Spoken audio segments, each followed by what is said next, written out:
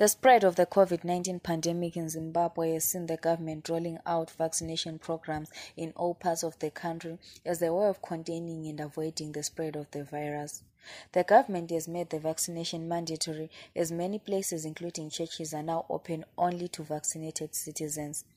As tertiary institutions look forward to opening their doors for students on Monday, the 6th of September, many landlords are reportedly refusing to accommodate unvaccinated students. Amakhosikazi Media caught up with Patuma Salim, a student at the National University of Science and Technology, who highlighted that landlords are being unfair to the students as vaccination should not be a forced matter.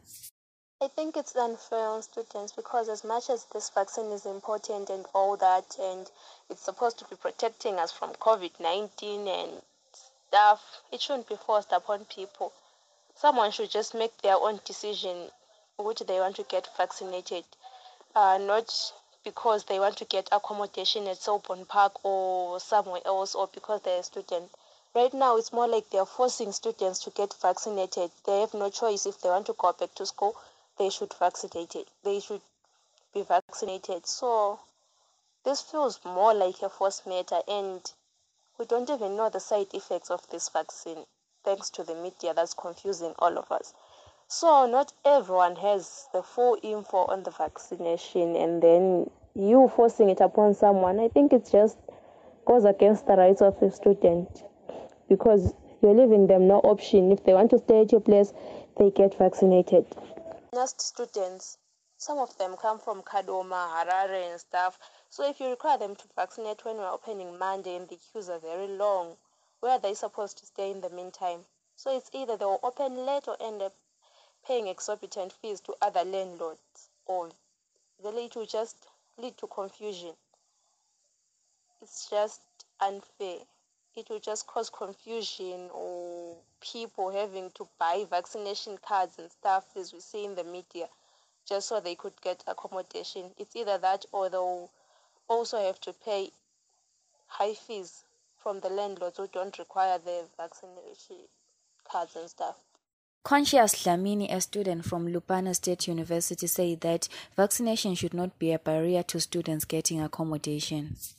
If umuntu angavaccinate akaphiwa accommodation as long as akwanisa ukuzivikela na-COVID, akwanisa ukuvikela abanye abantu, akumelanga kube yibharriya ukuthi akavaccinatwanga so akatholi accommodation. One of the landlords from Selborne Park in Bulawayo spoke off the record, say that landlords are doing the right thing because almost every place in Zimbabwe is now accessible only to vaccinated people. Therefore, every person seeking accommodation should get vaccinated. Nomzamo Gwebe, a student at the National University of Science and Technology, said that the issue is only there to oppress the students as everyone has the right to choose to get vaccinated or not. Landlords are overreacting because what will these students do after they are rejected? Let's take, for example, maybe you were staying there, you were already staying there, and you are not ready to be vaccinated. And then the landlord is rejecting you, or maybe is chasing you away out of the house, saying because you have not vaccinated, maybe you contact corona or something like that.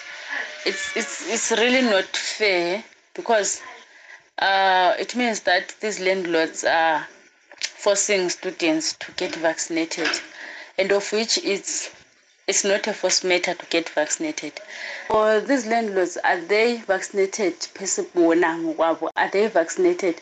Because if they are not vaccinated, and then why are they forcing abantu to be vaccinated while least bona bengekho vaccinated? You see, they are just taking advantage because these students are renting. They know that despite anything, they have no choice but to get vaccinated because ngeke usuke la hlala khona duzana kwesikolo usiyadinga accommodation endaweni ekhatshana njengasema location where will you have to find transport money to go to school.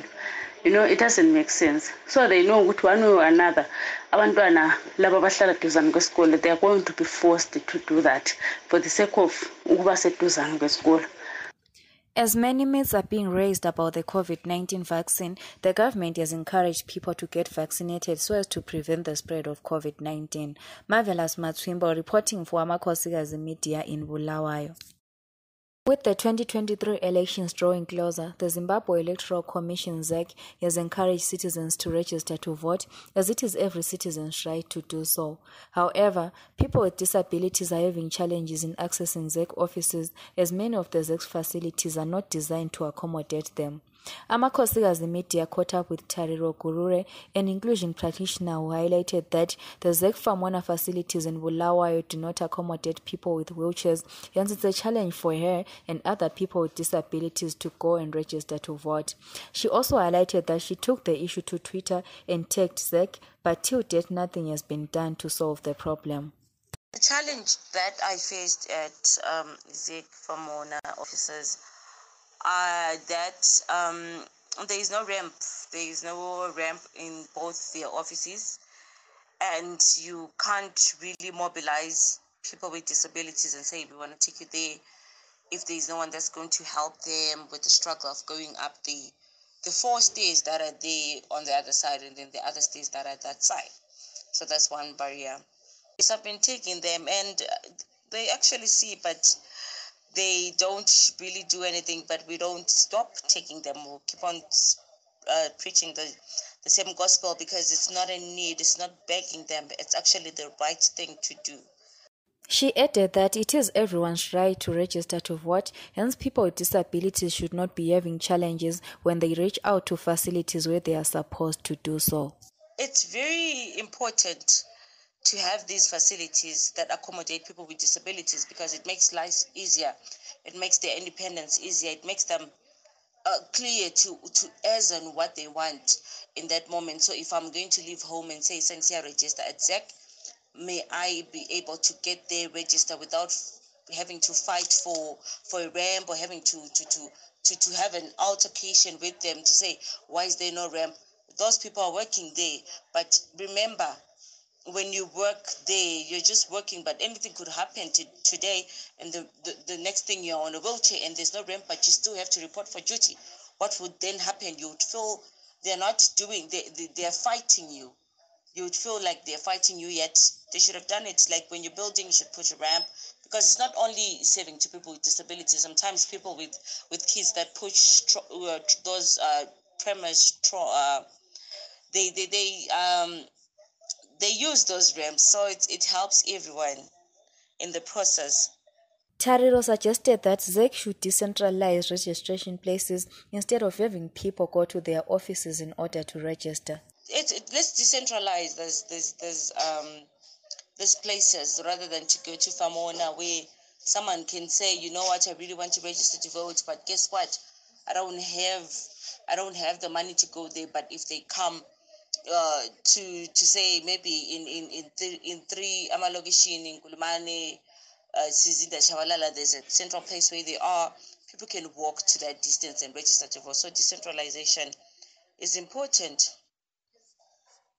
So yeah, it's important that we find ourselves in adaptive ways that help people with disabilities engage freely without